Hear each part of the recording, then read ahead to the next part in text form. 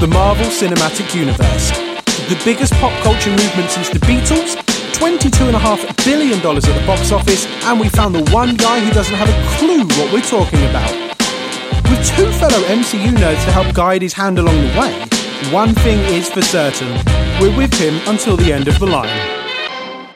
Welcome to Colin Brain versus the MCU. On your left. Hello and welcome to your new favourite MCU podcast designed for your ear holes. We are now 3 films into this saga and we haven't even scratched the surface of what is to come.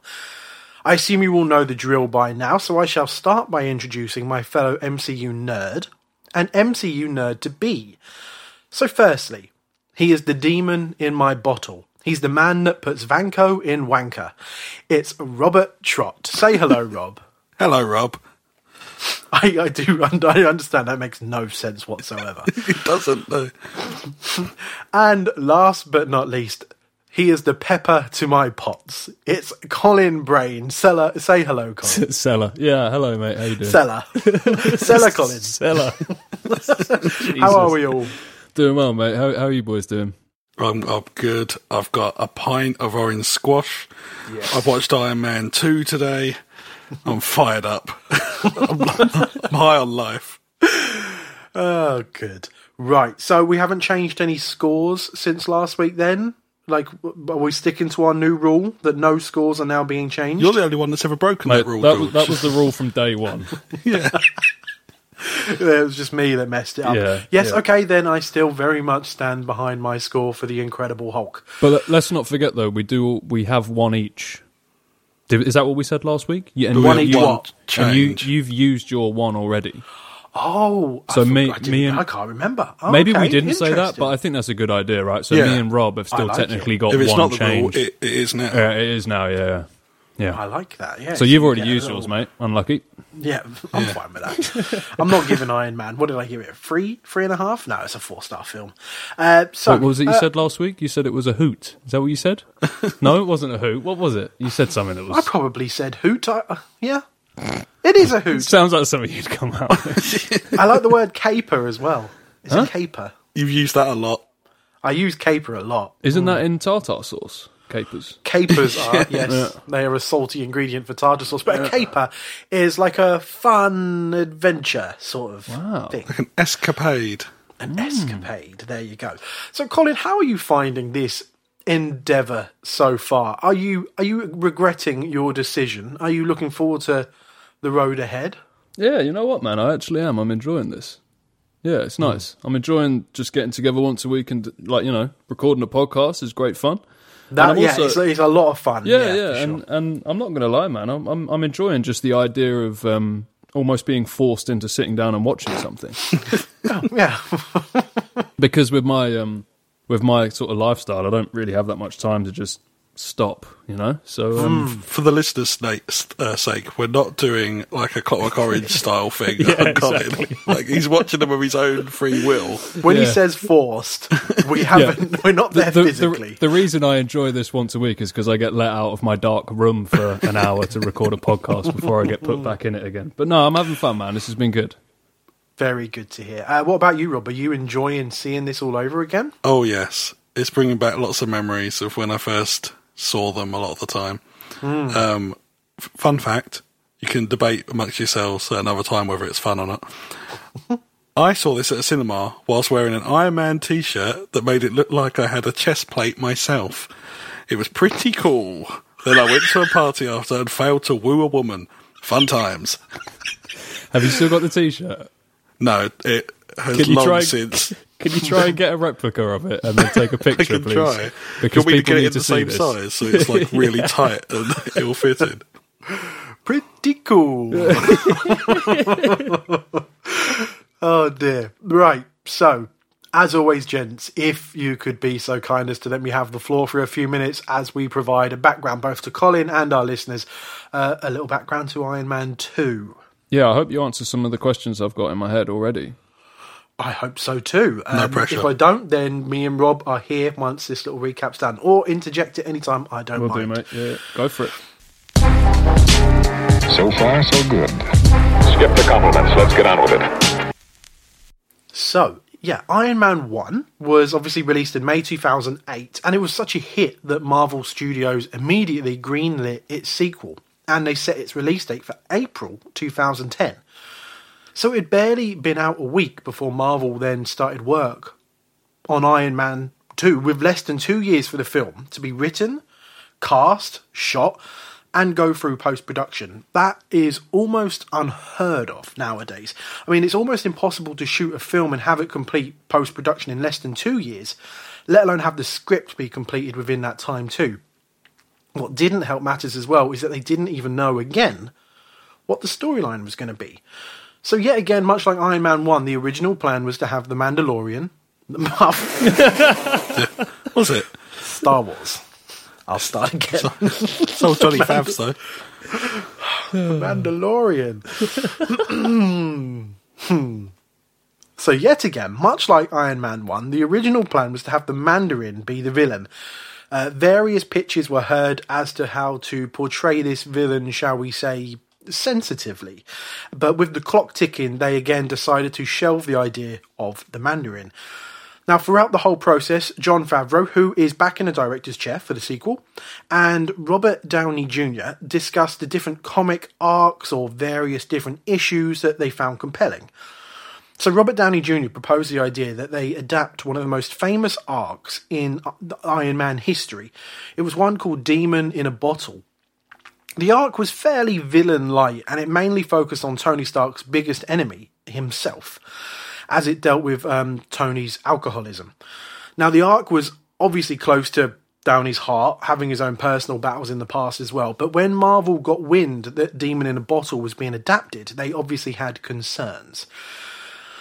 They were making a multi-million blockbuster here, and Favreau and Downey seemed to be creating something that was, unfortunately in Marvel's words, controversial. So whilst the story was being developed, casting also got underway and contract negotiations started with Terrence Howard, who played Rhodey in the first Iron Man. Next time, baby. That was one of the things I was going to ask you guys, because it surprised me quite a bit, and I wanted to know what, if any, what the reasons were. So go ahead, mate. They're sort of no. Now, Terrence Howard was actually a considerably bigger star than Robert Downey Jr. when the first film was being created. So much so that he actually received more money than Robert Downey Jr. for Iron Man 1. Now, because the first Iron Man movie was such an experiment, Terrence Howard was only contracted for one film. So when negotiations begun for the sequel, he did ask for an even bigger pay this time around, and all the talks just started to break down. And it resulted in Terrence Howard simply just leaving the project. To this day, it's still unclear as to whether Howard was told he was not returning or whether he left the project himself. But either way, that role was then recast with Don Cheadle. Not next time, baby. Not next time, baby. Now, Marvel, they didn't want any issues like this happening again. So then decided from now on to create contracts for their casts to sign them into multi-film deals, which then unfortunately led to another roadblock for this film. So now in the first couple of drafts of the script in Iron Man 2, there was no Nick Fury, but Marvel, obviously wanting to do an Avengers movie somewhere down the line, asked Favreau and Downey Jr. and the screenwriter Justin Theroux to include Nick Fury in the film. Now, Samuel L. Jackson, obviously having appeared as Nick Fury in the post-credit scene for Iron Man 1, was more than happy to return for Iron Man 2, but then Marvel approached him with a contract that, upon reading it, contained the words 9-picture contract, meaning they wanted him to sign for a total of 9 films across the MCU. And then, of course, talks broke down, which resulted in Samuel L. Jackson actually walking away from the project for a couple of months, before eventually, luckily, coming back and signing on. So nowadays, it's entirely commonplace that when an actor joins the MCU, that their contract is either a 6-film contract or a 9-film contract. Even if you're playing a villain, it just gives Marvel like a hassle-free future in case audiences end up falling for them. But of course, sometimes people sign these massive contracts and are only ever in one film. It just allows a bit of creative freedom for Marvel and for any future MCU projects. So now we come to the last 2 people to join the cast. we've got Mickey Rourke as Ivan Vanko, otherwise known as Whiplash. Is he ever even referred to as Whiplash in the film? I didn't pick up He's on an that. amalgamation of two characters, the Crimson Dynamo and Whiplash, in that I think Vanko was the Crimson Dynamite, and the other name he has on his thing was Boris. There was originally going to be like two Russian villains in the film. And one was going to be this Boris character who is, I get mixed up, who's Whiplash and who's Crimson Dynamo. Two Russian characters, two villains, and they sort of squished them into Mickey Rourke. Merged him into one. So casting-wise as well, and lastly, much like Nick Fury, Marvel also told the creative team behind the script to include Black Widow, who, again, I don't think is ever referred to as Black Widow in the film. So Emily Blunt was actually initially cast as the super spy Natasha Romanoff. The only problem was she was scheduled to be filming Governor's Travels with Jack Black the exact same time that filming for Iron Man 2 was scheduled. So then there's that horrible word again, contract. Now, as she had already signed on the dotted line for Gulliver's Travels, she had to eventually, unfortunately, leave the project. You could say she was roaming off it. Oh my God. Roaming off set. Roaming off the project, yeah. We get it. Works. We get it. And obviously that left room for Scarlett Johansson to take the role. Now, I do hate to sound like a broken record here, especially as an MCU fan myself, but the shooting of Iron Man 2 was not actually a pleasant experience. Again, apparently there was just a case of too many chefs in the kitchen. So you had Jon Favreau and Robert Downey Jr. Like I said, they wanted to make a film about Stark coming to terms with his own mortality. How would Tony react if he thought he only had weeks left to live? Whereas Marvel were obviously trying to build a universe and create setups for future films and plot lines. So think of like the really awkward moment when Agent Coulson is told to babysit Stark, but then like 2 scenes later, he tells him he's off to New Mexico on a top secret mission. That actually has no relevance to Iron Man 2 whatsoever. So I've got a quote here from the cinematographer of the film, Matthew Libatique. He says, "It was almost more important to establish the future characters than it was to tell this narrative." So that film, ultimately, if you look back on it, there's some entertaining things about it, and I really enjoyed making it. But I was serving more than one master. But maybe rightly so. I'm not going to say it was wrong, because who doesn't want to see Samuel L. Jackson play Nick Fury? Who doesn't want to see Scarlett Johansson as Black Widow? These are all cool things. So even when filming was taking place, there was rumours on various film gossip websites that Mickey Rourke as well had actually fallen out with Marvel. It was all to do surrounding with like Mickey Rourke wanting to create, and quite rightly so again, a more three-dimensional character. It's safe to say that Mickey Rourke does not return for any future MCU films. Oh, don't spoil it for him. I know. He has even been recently quoted as saying, "When I did Ivan Vanko in Iron Man, I explained to Justin Theroux, the writer, and to Jon Favreau that I wanted to bring some other layers and colours to the character, not just make this Russian a complete murderous, revenging bad guy. And they actually did allow me to do that.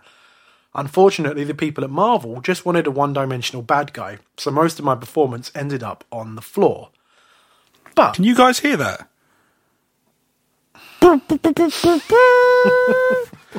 Audio commentary fact. One of those such things that he fought over, according to the commentary, which, on a side note, Johnny Favs is a lovely commentary host. He's very, very respectful of his cast and not creepy about his female cast members. He, when he's talking about Scarlett Johansson, he's talking about the 6 months of planning she did on her, stunts and rehearsing and all the hard work she put in. He's not saying anything remotely creepy. Lovely. Good. So yeah, he said that Mickey Rourke was very insistent on the shot in the opening montage of the parrot drinking vodka. And he said it has to be in the movie. And apparently he would ask Jon Favreau once a day, as you were, whether that was in the film. Yeah, it was in the film. I mean, is it? They I kept can't that. even remember if you see the parrot drinking I don't vodka. remember that either. Well, it was important. You guys not paying Worthwhile attention? then, wasn't it? Not paying attention, obviously. So, saying all of this, though, the film was actually received quite well critically and by the fans as well. The main consensus being that although it wasn't maybe as fun or as fresh as the first film, this was still funny, exciting. It contained a great performance by Robert Downey Jr. It took $628 million at the box office. Even the first Iron Man took like $420 million. So even though the seed planting for like future films was met with angst from maybe the writers, the fanboys and some of the audience as well were left like frothing at the mouth, really. And I think it's also worth saying that once this came out, Jon Favreau did say he would be unlikely to return to direct any future installments. He didn't really fall out with Marvel. He did say he did have his eye on any future Avenger movie if it was to happen. So he wanted Marvel to put his name in the ring. But he also did say, and bless him, pardon the pun, he was happy to return as Happy Hogan if there was any other future I see Iron what Man you did there. projects as well. I know. I'm not as good as you. I see. So, after all of that, thank you for being patient. Colin, what did you think? I actually enjoyed this one. Great. I preferred it to Iron Man 1. Wow. I did. I thought it was a really good example of how you should do a sequel. I thought it took the things that I didn't quite like from the first one. I think one of the main issues I had with the first one was that there wasn't enough action, and it was a bit too much of him sort of shaking his hands around at loads of virtual screens and loads of slow motion shots of his Iron Man suit coming on and stuff. And there was still obviously bits of that, but I felt like there was more action. It was overall, I just enjoyed it. Enjoyed it more. Very, very good to hear. Rob, what about you? What did you think?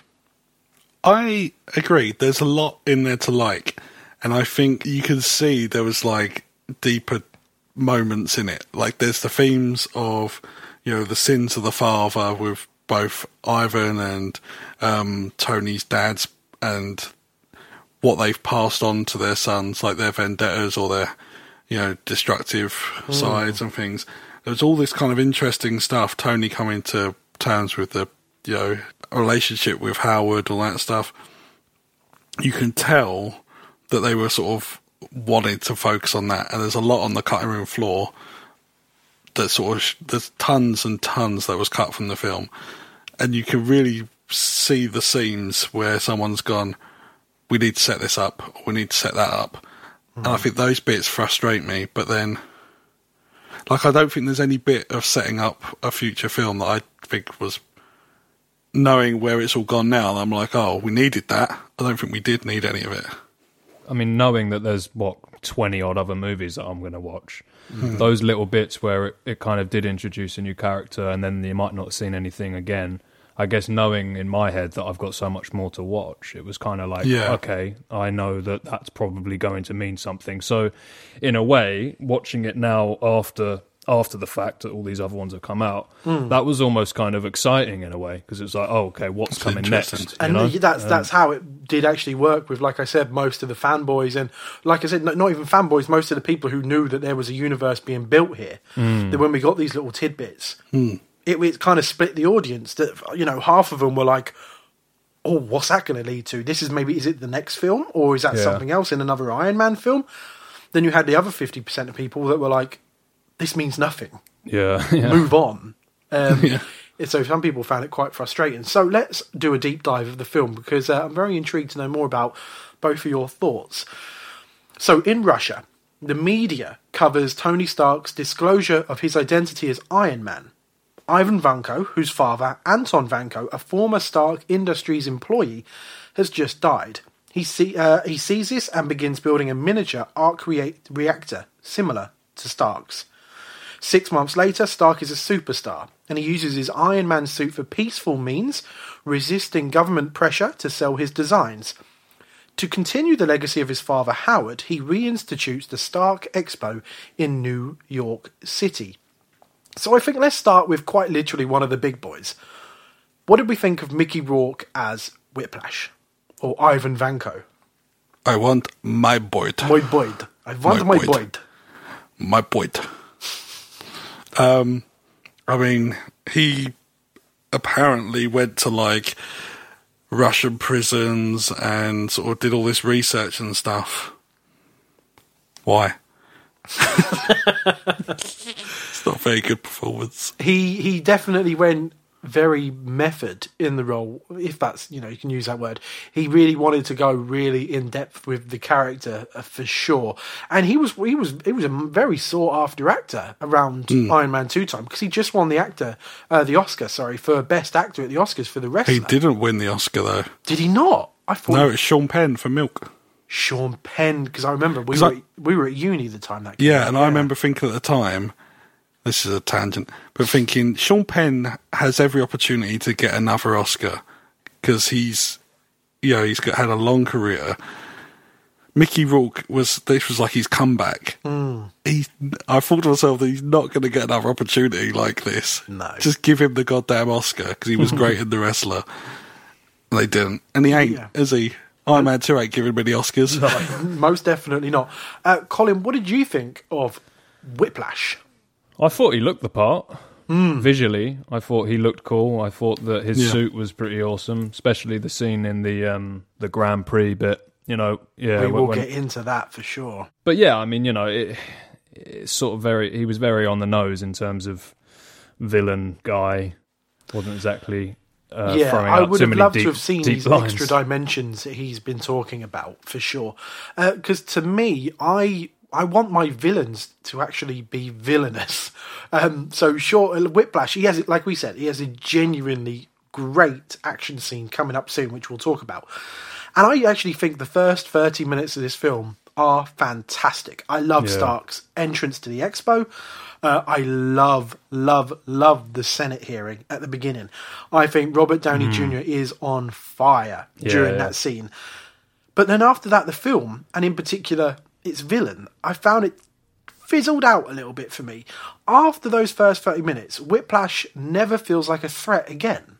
There's a great moment where they address the Don Cheadle casting, where Robert Downey Jr. walks up to him and he's like, I didn't expect to see you here. And he's like, look, it's me, I'm here, deal with it, let's move on. Yeah. Most definitely. It's like a nice meta way of going, look, I'm not Terrence Howard, get over it. So then, I know I'm sort of skipping towards the end here. So for the rest of the film, there was no tension for me in terms of Whiplash, really. Because I think you're always going to struggle with your villain if he spends the next hour of the film locked away in a room talking about a bird or a bloody parrot or whatever it was. Yeah. So like you said then, Rob, so Don Cheadle, a suitable replacement for Terrence Howard, or did Marvel screw up letting him go? No, I think he definitely had more sort of back and forth chemistry. I think he fits into the Marvel mould more than Terrence Howard's performance. Personally, I think when it comes to the sort of the jokiness that Tony bounces off, I think he's better at sort of throwing that back at him. Okay. I think he's a better counterpart to Downey Jr. than Howard was. What about you, Colin?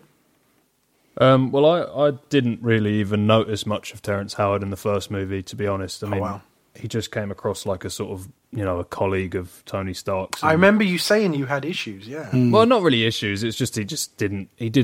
He was a fart in the wind. Yeah, he didn't have a lasting impression on me. I mean, I think the character as a whole was obviously developed more in this one. But that being said, there's a line that one of the guys says to him in the film, and it's, "You're like a sphinx, I can't read you." And I kind of felt like that almost summed up how I felt about Don Cheadle playing him. Because, here we go. Audio commentary, fine. Rob, Colin has known you for 3 weeks now, and I think he would have throttled you if you were in person. I love it. So the "I can't read you" is like looking at a sphinx was something that Ed Asner said of another actor on the set of Elf whilst Favreau was directing him, and Ed Asner is the old man that played Father Christmas. So it's very possible he was saying that about Will Ferrell. But it's something that stuck in Jon Favreau's head. Good old Johnny Favs. So yeah, this whole Don Cheadle thing, to me, it just makes "next time, baby" in the first one very awkward. That's why I love it so much. But I really like Don Cheadle as Rhodey. But saying that, I actually think that Robert Downey Jr. maybe had more chemistry with Terrence Howard in the first film. But I also think that might be because obviously Rhodey and Stark are butting heads throughout this film. Their chemistry does develop as the films go on. So we'll continue. Later, Stark learns that the palladium core in the arc reactor that keeps him alive and powers the armour is slowly poisoning him, and he cannot find a substitute. Growing increasingly reckless and despondent about his impending death and choosing not to tell anyone about his condition, Stark then appoints his personal assistant, Pepper Potts, as the CEO of Stark Industries, and he hires employee Natalie Rushman to replace her as his personal assistant. Stark then competes in the Monaco Historic Grand Prix, where he is attacked in the middle of the race by Vanko, wielding electrified whips. Stark dons his armour and defeats Vanko, but the suit is severely damaged. Vanko explains his intention was to prove to the world that Iron Man is not invincible. Impressed by Vanko's performance, Stark's rival, Justin Hammer, fakes Vanko's death whilst breaking him out of prison and asks him to build a line of armoured suits to upstage Stark.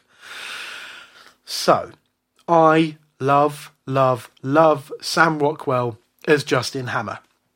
I think he is the perfect actor to go up against Robert Downey Jr. I think he always tends to bring this certain type of energy to the characters he plays, and it's always like maybe this nervous energy. He brings an incredible sense of physicality to his roles as well. I don't mean that just by that he dances in every film that he's in, which he does, and he does here too, wonderfully, I must add. But I'm obsessed with like his line deliveries, especially in the Senate hearing, after Stark sabotages the TVs during the Senate hearing, and he plays a clip of a soldier having what looks like a pretty horrific injury whilst wearing a prototype suit. And he quickly rushes over to the mic and is like, I would like to add that soldier survived. I can't do it justice, but that kills me every time. How did we find Sam Rockwell in the MCU as Justin Hammer? I'm going to hold the trumpets because I'm reading the room. But on the audio commentary... Please don't hold the trumpets, come on. Rockwell, this wasn't the first time that he's gone up against Robert Downey Jr., because he was on the original list to play Tony Stark. Makes perfect sense. When it come round to having a counterpart for him that was, as I call, a Poundland version of Tony Stark, Johnny Favs went over to Rockwell and got him involved because he's the perfect kind of sort of foil. Yeah. Colin, how'd you find him? Yeah, he was my favourite thing about the film, I think. Perfect. Yeah, every scene he was in, I think he stole it. And like we've said a lot, or I've said a lot about the last couple of films, how a lot of the characters come across one-dimensional, and I think with him, it was anything but that. It was, when he was funny, he was really funny, and I love the moments where he would just kind of flip and then just start like shouting his head off at something, and yeah, I loved it. And yeah, the back and forth of all the other actors, I just thought he was great, man. Yeah, his moment where he's like, I don't speak Russian. Yeah, all of that. Loses it. I think he was the one that said, "You're like a sphinx," actually, wasn't he, to Rhodes when he met him? I can't remember now. Yeah, I think so. It's in the weapons montage. Yeah, he's so good. So that Grand Prix sequence, I actually, this is one of my favourite sequences in the MCU altogether, actually. I mean, obviously they get bigger and grander and more expensive as the MCU goes on, but to me, this is one of the most effective fight scenes there is. It's so good. Rob, what did you think of that sequence? It's a great sequence. It's very well shot, put together, all that stuff. I just wish there was like a tiny difference. I don't understand why Tony suddenly like what was Ivan's plan if Tony had just watched the Grand Prix? What was his plan to do? Oh, well, maybe he thought that Tony, whilst watching the Grand Prix, would still be like, get the suit out, this guy's doing this. Yeah. Maybe. But I think it's just a little bit for me that I was like, if they just had it that Tony was going to Monaco to do this ridiculous thing, he's a rich knobhead, that still fits with the character and still makes sense that he's got a death wish because of the palladium and all that stuff. For me, I just kind of a bit like, it reeked of that, he's thought of every single thing that could happen, including Tony Stark decided he's going to get in a Formula One car and race. It's very true. It's very true. That was the one bit that sort of feels a bit weird to me. But everything you're saying is right. It is spectacular. It's well shot. That one shot of behind him as he's walking towards him, and when he turns the suit on and it burns the clothes off his back. Yeah, that was great. Really, So really walking good. into oncoming traffic is pretty mental anyway, let alone Formula One cars. Like, And then you had that shot where there's just all of the Formula One cars exploding behind him and shit. He's just walking as if nothing's going on. Cool You've got to love guys that. don't look Yeah, at you've explosions. got to love that in action movies, isn't you? Yeah, no, I really enjoyed it as well. The only thing that I found slightly laughable was whenever they'd shoot to old... what was Sam Rockwell's character? Hammer, was it? Justin Hammer, yeah. Justin Where Hammer. whenever they shot to him and he just had all of the people behind him and like their facial reactions were just Some of the extras were so very funny. poor. Yeah, like that was the only part of it that was a bit like, come on, like put a bit of effort in, guys. Jesus Christ, this guy's like just turned up with giant fucking lightning bolt arms and he's trying to fuck shit up, and you lot don't seem Especially to that the give a race shit. is happening outside the windows. I wouldn't be there. I'd be long gone. I'm half a mile down the road if that's happening outside my window. Yeah, but I'm no, gone. I thought it was a great action scene. Yeah, you can tell that the budget must have fucking God knows how many times over from the first one, because It's a much there bigger wasn't- film than the first one. Yeah, Much. it felt bigger. It felt much The Monaco bigger. stuff was nice as well, because, like, actually, the audio commentary reinforced something that you said, George, about it being like a Bond film, is that Favreau actually said that he, everything from Tony Stark coming out of the suit in a tux, globetrotting, going to Monaco, these grand sort of like locations and sort of these big set pieces was very inspired by the Bond films that he grew up on. Wow. I think the thing I find interesting about that whole sequence is audio commentary fact. I've got a lot of them. He was very good, Mr. Favs. I got a feeling what you're about to say is my trivia. And I swear So- to God. There was a cameo Oh, thank God. from Elon Musk Oh yeah. Yes. in that beginning sequence, and that was there so that they could film in SpaceX. So the later scenes with the drones and Justin Hammer are all set at SpaceX, and he said, as long as I can have a cameo, you guys can do that. Huh. And interestingly, Downey Jr. already knew him because he had contacted him during the making of Iron Man 1 to get, to sort of take hints off of Elon Musk and put that into his performance. That's crazy, mate. You should have kept that as your trivia. It's funny because Elon Musk is kind of the real life version of Tony Stark, isn't it? It very much makes sense for him to yeah, be it in really the does. film, for sure. Yeah. Yeah, it was weird sort of seeing it as well. Now that, even then he was a big name. Well, But I'd be since honest, when I then- first saw Iron Man, and obviously this was 10 years ago, I had no clue who Elon Musk was. So I didn't even know that was a cameo. So watching this now, yesterday, I was like, oh, shit. I had no idea he was in it. Yeah. Talking of cameos, Excelsior! Yes, he's at the beginning, wasn't he? Yeah, Stan Lee doing these performances, Larry King. Or did you just think that was Larry King this time? Yeah, I generally did. Yeah. He's R.I.P. really, But he's really fucking good, isn't he? he's good, yeah. He's Like a chameleon. Yeah, he looks like Hugh Hefner and Larry King. I still don't know what he actually looks like. Pretty much like a mixture of them two, yeah. R.I.P. though. But it's a really cool little sequence where he's doing the POV and sort of we're in Tony's point of view. There were some nice little moments like that. But yeah, he's just little tiny throwaway thing, him as Larry King. They might even start giving Stan Lee some lines soon, and so you'll come to know him for sure. Okay. So carrying on, during what he believes is his final birthday party, Stark gets drunk whilst wearing the Iron Man suit. Stark's best friend, the US Air Force Lieutenant Colonel James Rhodes, he dons Stark's prototype armour and tries to restrain him. The fight ends in a stalemate, and Rhodes confiscates the armour for the US Air Force. Now, I think there's about 3 big action set pieces in this whole film. So you've got the Monaco Grand Prix, I think I'm right here, the fight at Stark's house, and in the last 20, 25 or so minutes, which is quite a large extended action scene. Yeah. Is there enough action in the film, or was it paced to your liking? I liked the amount of action, personally. And I thought it was quite varied. And obviously the house fight ends up paying off in the final fight. Yes, some of that is set that up. was nice. And it was lovely to see DJ AM. Obviously, he sadly passed away shortly after. Just a couple of months after the film, And in the credits, the film is actually dedicated to him. Adam Goldstein. Yeah, so he did that. That mix is great for the fight scene. I really enjoyed that. Slippery Robot Rock in there was a nice touch. Colin?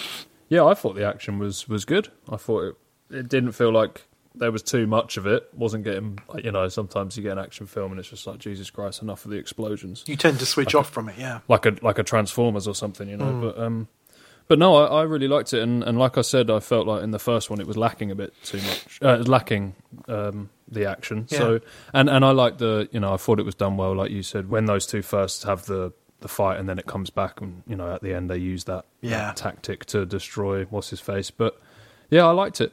The whole Tony Stark being wankered at his party thing was a little cringy in places in terms of just, leave the DJ into the professional. I mean, we didn't need him fucking trying to scratch at the beginning. And and then, and it was sort of all the half-naked ladies throwing up watermelons in the sky for him to explode and stuff. I mean, I get it. If you're that rich and you've got that shit, that probably is quite realistic, but it was a little bit... It was maybe an opportunity for them to go a little darker. I think so. Just how low at his ebb Stark was. I like when he roars at them in the suit. When he roars at them at the end of the fight, he roars at all the people to leave. That's the sort of hint as to what they should have maybe gone down a bit. But then I think that's the only scene when I think you see him actually drink alcohol in the whole film. And I think if they'd have done that, all those smoothies he was having was booze instead, that scene would pay off a lot more. Because it was like, oh, he's got a drinking problem, and it's in one scene. It just feels like a really cack-handed sort of. It didn't feel like he had a drinking problem much to me. It felt like he was just having a blowout because it was his birthday. Yeah. So in a few scenes later, when Rhodes finds Stark in his mansion, sitting in the car in his lab, and he's completely out of it, I couldn't tell from that scene whether he was literally dying due to the toxicity in his blood or whether he was really drunk. But I did really like that sort of that darkness of that scene as well. Yeah, that was the one scene where I felt like you saw a bit more of the other dude's character, kind of finding him like that. Yeah, for sure. But I didn't think it was because he was drunk, if I'm honest. I felt like it was because dying, of his toxicity. Yeah. Which I really like that little story, like subplot or whatever of the arc. What is it called? Thing inside the arc him? reactor. Whatever. That's it, yeah, like the fact that that's actually damaging him from the inside. I thought that was really nice. He's got a massive God complex, hasn't he? So what happens if suddenly God thinks he's got a couple of weeks left to live? And it brings on to, everyone notices his God complex. That's why Ivan Vanko does the attack at the Grand Prix. He knows he's probably not going to win that fight.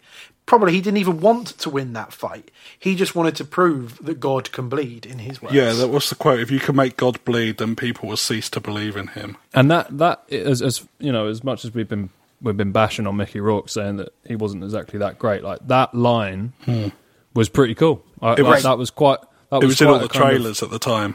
It was one of the things they sold the film on. Yeah. If you can make God bleed, you what was it? Forgot it. Butchered it. Yeah, I can't mock you, Rourke. For God's sake. So, we'll start slowly wrapping this up now. So, Nick Fury, director of S.H.I.E.L.D., approaches Stark, revealing that Rushman is actually Natasha Romanoff, and Howard Stark was a S.H.I.E.L.D. founder whom Fury knew personally. Fury explains that Vanko's father and Stark invented the arc reactor together. When Anton tried to sell it, Stark had him deported. The Soviets sent Anton then to the Gulag. Fury gives Stark some of his father's old material, where Tony discovers a hidden message in the diorama of the 1974 Stark Expo. It proves to be a diagram of the atomic structure of a new element. So with the aid of his AI Jarvis, Stark synthesizes it. When he learns that Vanko is still alive, he places the new element in his arc reactor and ends his palladium dependency. So, Colin, what side of the argument, we may have already kind of touched upon this though, so hopefully we're not repeating ourselves. What side of the argument do you stand on in regards to the inclusion of Black Widow and Nick Fury? So you said you enjoyed seeing these setups maybe, or these new characters, or even if you don't view them as setups, did you just enjoy having these new characters introduced, or was it too many ingredients in the recipe for you, so to speak? I wouldn't say it was too many ingredients at all. I think I don't, like you said, she wasn't even referred to as Black Widow, so I wouldn't have even known that, but it doesn't matter. But Scarlett Johansson, I was a little bit unsure of what they were trying to do to begin with when they brought her in, because the chemistry between her and Robert Downey Jr., I couldn't quite put my finger on it. It was like, I couldn't tell if they were just, in the next scene, they were going to like have ripped each other's clothes off and just be going absolutely mad. I'll talk about the ending bit, which kind of will throw back to what I'm saying there. But so I was a little bit sort of like, well, where's this going? I mean, I knew, obviously, that she was going to be a bigger thing, because although I haven't seen the films, I've seen enough posters and stuff over the years to know that she's a character. It was more of like, this is introducing something that I'm probably going to have to take notice of. So I guess subconsciously I was sort of okay with it, just because I know that there's so much about to go on. So it's hard for me to really answer that from like a straight up, like, this is the first time I'm watching this, I have no clue what's coming next. Yeah. Obviously, Samuel L. Jackson, again, I saw him at the post-credit thingy of the first film, so it wasn't a shock to see him pop up. And he didn't really have the biggest role in the movie. I mean, he just sort of popped up every now and again, and, it's Samuel L. Jackson, fuck it. He's a bit of fun, isn't he? Almost all of the characters that they did introduce, maybe bar Mickey Rourke, I thought were great additions, especially Sam Rockwell. Like I said, he stole the movie for me. So yeah, I didn't feel overwhelmed at any point that there was too many characters being thrown at me. So yeah. Perfect. Rob, what about you?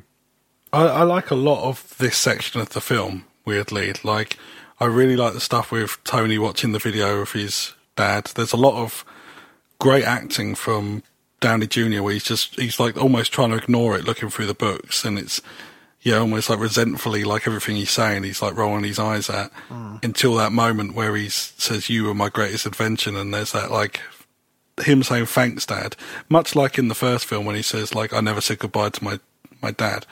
They don't it doesn't feel like crammed down your throat. I think the way he performs it is really great. One of the biggest cliches you can find in a film or TV show is daddy issues, and Stark is obviously full of them, but they really downplay it. And I very much agree. Yeah, they do that really well. I really like the moment where he puts in the new element and Downey Jr.'s improv, because the improv like the first film was mostly sort of slapped together with improvised ideas, and this film's the same, but it doesn't I don't think it always works. But I love his line where he says, "That tastes like coconut and metal." That was improv. Sort of as he's freaking out. Yeah. Oh, that's cool.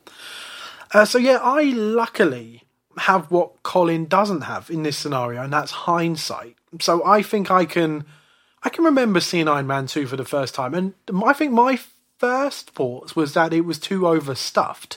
So I can still agree somewhat to that, but I can also appreciate Marvel did realise that other things did need setting up, and if we were going to have successful films or team-up films in the future, that maybe it was best to slowly start planting these seeds. So another thing that occurred to me as well is that both Scarlett Johansson and Samuel L. Jackson's performances in this seemed very different to future performances in future installments. So because these two are meant to be the world's best spies, and in this film I got no indication of that. They didn't seem like the two best spies in the world, these super spies, they call them. So luckily, with hindsight, like I said, I can appreciate what Marvel were doing here. They did need to be in the film. Maybe they didn't overstuff it as much as I initially thought. And yeah, we'll see what happens to them later down in the line.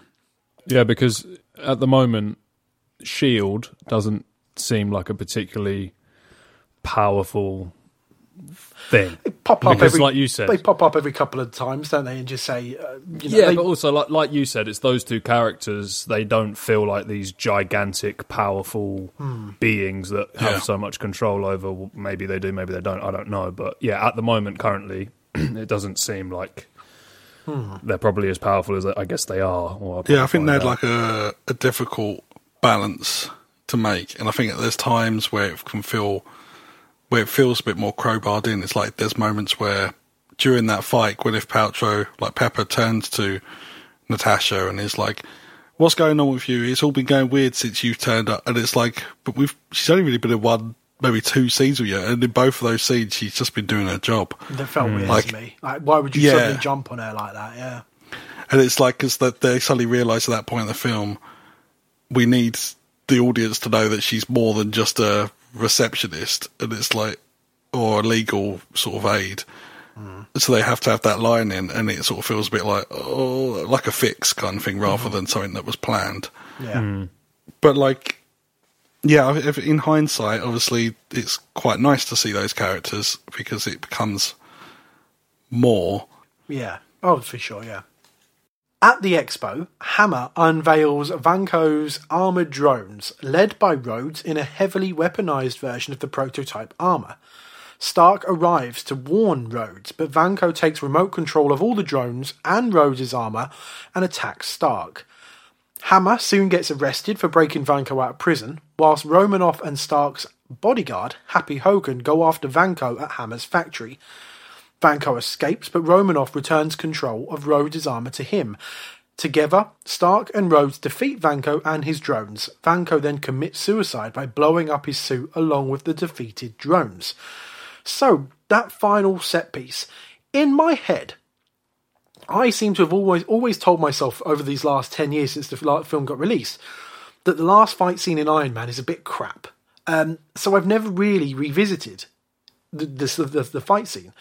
But I was quite involved for the most part in this final set piece.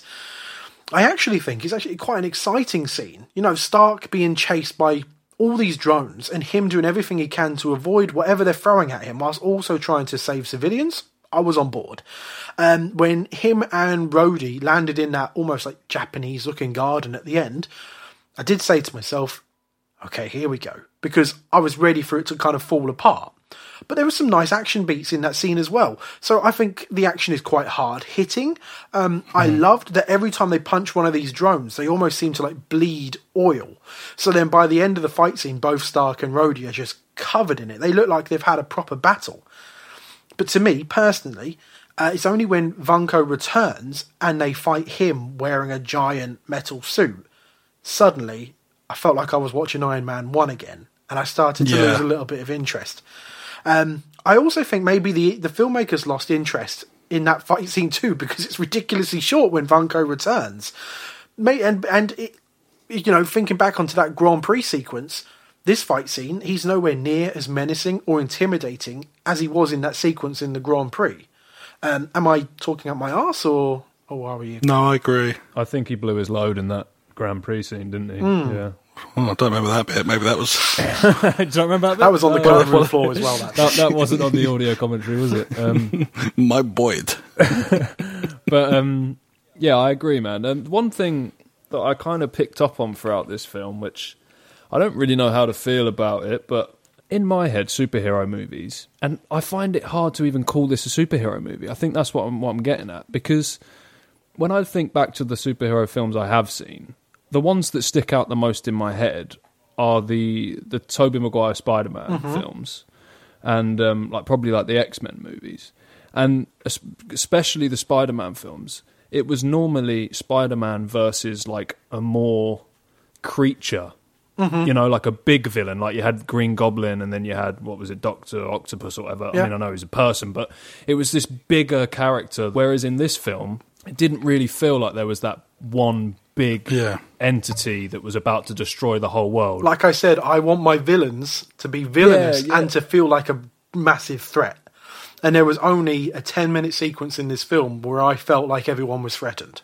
Yeah, and I think like the scene at the expo where all of the drones are going off, and I really enjoyed the bit when Iron Man and War Machine are taking those out in that garden that you said, and the fact that they're almost taking it in turns showing off what their suits can do. You've got War Machine that's got all the missiles and the bullets and stuff, and then you've got Iron Man that's got the more lasers and the fire. I really enjoyed that, but there was moments in it where I was like, this doesn't really feel like a superhero movie. And to be honest, I don't know if that's why I enjoyed it so much. That's one of oh, here we go. Audio commentary fact. So, let me find it. Should have got it ready beforehand. I've blown my load like old Mickey Rourke. So, for that end sequence, there's a reason why the action is so good. So, are any of you aware of Samurai Jack or Powerpuff Girls and those shows? So, Samurai Jack was a Cartoon Network show by a guy called Genndy Tartakovsky. He also did the Clone Wars sort of Star Wars cartoons. Right, yes, I've heard of that, yeah. He has done, he's known for, Samurai Jack, the whole thing is this badass samurai, but he's just always killing robots. So that's how they get around it being a kid's cartoon and loads of violence, because it's much like this. Yeah. So Jon Favreau got his advice. He's like, look, I've got this scene. I need this to be spectacular, but I need it to be... How do you make violence against robots look spectacular? So he came in and storyboarded it with another guy called Brian something. I've forgotten his surname. Sorry, Brian. And they... Yeah, Brian, sos mate. Sure he's not He does listen. Yeah. So some of the beats that I loved the most from this sequence come from him. There was the moment where Tony flies past all the parked cars and one alarm goes off, then all the drones fly past and let off all the alarms. Loved it. There's flying into the globe and sort of setting a flight course and all the other drones blowing up behind him. All that final fight against the other drones in the sort of Peace Garden, including the laser, was his idea. He was like, Tony should have this laser that just cuts them all in half. Oh, that was brilliant. And then man. the I crew love that. came on and said, why wouldn't he just use that straight away? So then Robert Downey Jr. is like, we'll just lean into that. Let's make him laugh. It's a one-use thing. Have Rhodey go, why didn't you lead with that? So yeah, that's why that sequence worked. And I didn't know that until today. But knowing that now and knowing his work, I'm like, that 100% makes sense to me. Yeah, that really, really works. Cool. So... But I do also agree, though, the Ivan Vanko bit was kind of just... Yeah. I think there was a reason why they only gave him a few minutes at the end. They're He's like, got 5 minutes tops. Yeah. But I think if an actor had come up to me and was asking me every 5 seconds, oh, did you keep the shot in about the bird drinking vodka? I'd be like, mate, just cut it.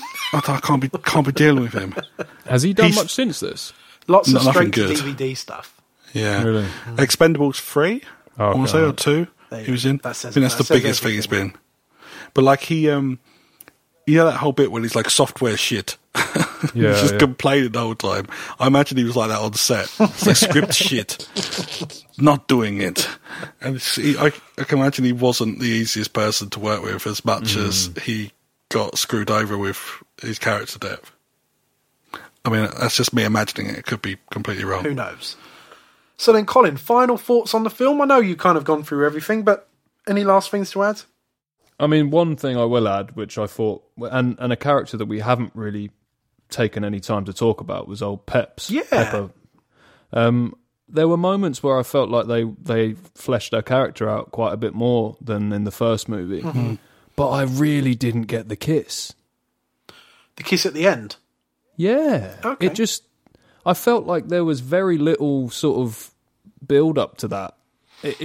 I don't know. It just felt completely unnecessary to me. It didn't add anything to the movie. Yeah. I didn't feel the same sort of tension, romantic, whatever you want, sexual tension that you did from the first one. I didn't feel like that was even there in the second one. I felt like, if anything, he was going to be kissing Scarlett Johansson's character at some point in the movie. Yeah, well, he's obviously very attracted to Natasha Romanoff, or whatever you want to call her in this film, and they make a joke out of that she's a lawsuit waiting to happen, really. But it never occurred to me until you just said it there that I think if that kiss had happened at the end of Iron Man 1, that would have felt more in place. Definitely. But those sort of very the cute scenes between them was quite lacking in Iron Man 2, and maybe would have given us more of a payoff to that kiss. Yeah, for sure. Yeah, I just felt completely unnecessary. I liked what they did for making her CEO and giving her something. They definitely made her character she more wasn't powerful, like a didn't they? damsel, really. It was like everyone was in trouble in that expo. So, yeah, and I liked... there's a moment, actually, that I've only really noticed through on this watch-through. When he's really, really drunk, a lot of that scene is so loud and obnoxious that it doesn't work for me. But there's a moment where she tries to shut the party down, and he just goes, I love you, to her, whilst pissed. Which makes, I think it's a nice choice, because it's the kind of thing you would admit to someone when you're pissed and you think you're going to die. Yep. But to her, it's just, oh, you're drunk, you're an idiot. Like, it's nothing to her, but to him, it probably is something in hindsight. But I've seen the film God knows how many times. Yeah, now, to be honest, I didn't even pick up on that. He does say it very, very quickly, yeah. It's very quick, yeah. I agree. Like, that end kiss, because they've been so off for the whole film with each other, because she's rightfully pissed with him, that doesn't work. But then I don't know if I'd want to sacrifice Rhodey's get a roof. Oh, like, you look like two grapes fighting over a seal. Two seals fighting over a grape. I remember that on Planet Earth, wasn't it? Oh, no! Look at these two grapes fighting over a seal. The beauty of nature. Oh, fantastic. Oh, what have I done? Superb. That's going to be a T-shirt. Two grapes fighting over a I seal. love that line as well. I just butchered it. I've gone dizzy. I laughed so hard then. Oh, Jesus. It's a good line. They look like two seals fighting over a grape. Jesus. I think that was the scene where I was like, okay, I'm happy to see him come back as Rhodey and War Machine, and because once he was in the costume, him and Tony are fine. They got to the end, he's like, no, I'm keeping the suit, all that stuff. I'm like, yeah, I'm on board. Yeah, I think he's cool. Cool. So, Colin, did you want to finish? Do you have any more final thoughts, or was that it? Yeah, I mean, there's probably not that much more I can add, really, but I generally enjoyed the film. I thought it was slightly better than number one, or at least I enjoyed it more. And so far, it's my favourite out of all three. Wow, very cool. Rob, what about you? Final thoughts? We haven't discussed the scene after this, after the roof, where he goes to S.H.I.E.L.D., doesn't he? Of course, and he gets given his evaluation. Oh, yeah. And this ties into what we was actually talking about last episode with the consultant. So the one shot that they did where Tony is made a consultant that goes and chats to General Ross. So this comes in where Sam Jackson's like, oh, well, you don't play well with others and that sort of thing, which may be a dig at Edward Norton, who knows. But yeah, that scene is like chock-a-block with little Easter eggs and things, isn't it? And it's sort of, there's footage of the Hulk on the screen, which I thought was interesting. So it places Iron Man 2 as happening before the Hulk happens. And there's a couple of pause sequences in the film as well. So one thing, when Stark is talking to Fury at the end of that film, if you pause it, obviously can you remember a map behind them? Not really. There's a large map with certain cities all highlighted as they speak, and behind them, one of the cities reads Wakanda, which, for the fans that noticed it, Hold on, I think I know this reference. got very, very excited. Is it a Black Panther thing? A character from the comics called Black Panther, okay. maybe from Wakanda. Yes, and obviously I forgot to include this in my notes as well. But we get to see the Captain America shield. Yeah, I even picked up on that one. Yeah, he uses it to prop up the bit of equipment, Which was he? in Howard Stark's possession. We shall see. Twiddling the moustache. Rob, any final thoughts? No, not really. I kind of warm to it without, like, the more films that come out, sort of like, I enjoy it still. Like, the things that bugged me when I first watched it don't bug me so much, and I can kind of just go with it and have fun. Like, the little angry nerd in me sort of dies each time, so I'm like, it's fun, goddammit, just enjoy it. Like, forgive the silly bits that don't make sense, or the bits that are crowbarred in, just watch it, it's fine. Like, yeah, for me, it's fine. So, What about you, George? like I said to you last week, Colin, I think I said out of the 23 films we've got so far, there are 3 films I would consider to be below par. One of them being Incredible Hulk. To me, I always included Iron Man 2 in there. Oh, damn. I would say maybe it's gone above below par now. It's as Rob says, it's fine. It does the job for me. I am so happy though that you enjoyed it, because Yeah, it's pretty mad, isn't it? our audience won't know this, but we had a little toilet break 10 minutes ago, and when you got up and left, Colin, I said to Rob, Yeah. if he liked Iron Man 2, we've got him. Oh, right, okay. It is considered to be not the best of the MCU films, but over time maybe people have found more to appreciate in it as well. And I certainly did watching it here. I had the most fun I've had watching the film ever when I watched it yesterday. So there is a lot to like in there. So let's get into our ratings then. So Rob, out of 5, where does Iron Man 2 place? Interesting, because I don't think it's as equal as the first one for me. And you gave that So- a 3. Yeah, so I would have to, by that logic, go.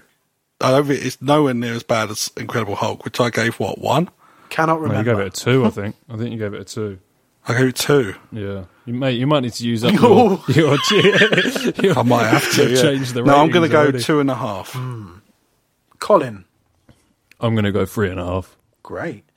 I am 2.5 as well. So, trivia competition time. You know too much for your own good. Now that's what I call using the old head. I'm not going to go into details as to what this competition is, because I'm sure you already know by now. Rob, did you go first last week? Yes. So, I guess that leaves it to me. Yeah, mate. Okay. It's on you, George. Are you ready, Colin? I'm ready, mate. Let's do it. So Marvel were actually all set to film the Grand Prix sequence at the actual Monaco Grand Prix.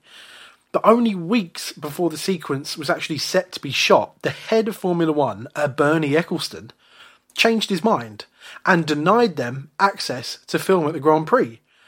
So, like I said, this whole film was like a ticking time clock, really.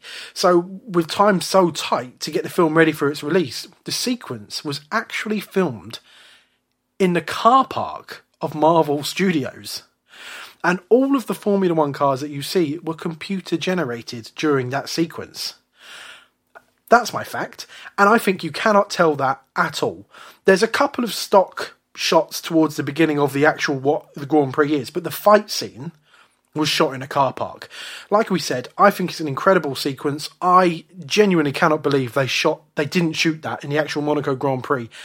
And I think you wouldn't be able to tell the difference between what if they shot it at the Grand Prix compared to what they shot in a bloody car park. Yeah, no, that's great, man. That's very Yeah. impressive. I don't want to bolster your fact as well, but there's like little things on the commentary about Bolster it. them bolster it. using. So Happy's car obviously is a practical car, but, which helps base the rest of it in realism because he's driving against. I can't believe we didn't talk about the suitcase suit. Yeah, the suitcase suit was cool. That was pretty badass. Right, so Come on then, man. You're up. I'm up. You like music, don't you, Colin? I do indeed, yeah. So, did you notice on the end credits, after, I know you're not an AC/DC fan, so Oh, we man, won't, that's one thing they've got to ditch on the next one. Jesus We won't Christ, dwell on there's that. other rock bands out there. Go on, sorry. so after that's long gone. We're not talking about that. Such a brown nose. There was a track. I know. I've got to win, George. There's a track that is called "Make Tomorrow Today," and it sounds like an expo kind of old-fashioned, sort of upbeat retro piece. This was made specifically for the end credits by a guy called Richard Sherman, or Dick Sherman to his friends, who was, or still is, I think he's still alive, pair of brothers, basically, and they did loads of Disney music. They did the music for Mary Poppins, they did the songs for Jungle Book, Aristocats. Not only that, but they did all the pavilion music for the Disney parks, including the World of Tomorrow showcase, which then ties into Howard Stark's expo music. And this was before Marvel was bought by Disney. So it works as a nice little sort of bit of foreshadowing to what was to come. Okay. Two very good I facts see. there. They were good, man. That's a tough one. I mean, how do we play this? If it's so hard, do we roll to number 2, or do I have to pick one of the first? It's only if I don't like the I think first it's two. only if we did duplicate, wasn't it, that we Okay, had to go duplicate, to the or if second. I'm just not that impressed with either of them, I guess. Yeah. But although that's not the case this time. Damn, so I've actually got to pick one of these. Oh, Rob. I mean, come on, man. I love it. I love the music stuff. I mean, but then George, I mean, that's impressive. Shot in a car park, Colin. That is impressive. But I mean, this is a car park at a movie set, right? A movie studio. So it's not like you're doing it at the back of Tesco's in Thetford, is it? You don't like... Do you like car parks, Colin? I mean, I'm not the biggest fan. Or do you like music? I do like music, and because of that, I appreciate the fact that Rob has sort of lent straight into what I like. So, you know, take note, George, for future trivia sections. Okay. And Rob, you get the point, mate. You get Okay. it. Thank you. Then 2-1. How long have you known Colin, George? too long now. Feel like you don't know him at all. An additional fact as well. I was going to throw this in, but I thought it might be seen as too brown nosy. The score for the film. Do you know who did it? I cannot remember. Tom Morello of Rage Against the Machine. Did he really? Wow. Wow. Should have led with that one, mate. There wouldn't have been any. Well, it's, you know, obviously set up because he cameoed in the first Iron Man. So that's another week of Colin Brain versus the MCU. Thank you all for listening. Please subscribe, rate, review. It all means the world, and it all helps us get out there to more fellow MCU nerds. So, Rob, say bye. Goodbye. Colin, say goodbye. Bye-bye. So join us next week. Now, surely, Colin, I've got a guess. I'm about to introduce the next film, but can you guess it, actually, based on... I would say it's Thor. Join us next week as we take a trip to Asgard in 2011's Thor. Next time we meet, let it be in peace and friendship. This is as far as you're going to get tonight. Such valuable stuff. All in a night's work. Sweet dreams, little friends. He's escaping. I fear we have not seen the last of him.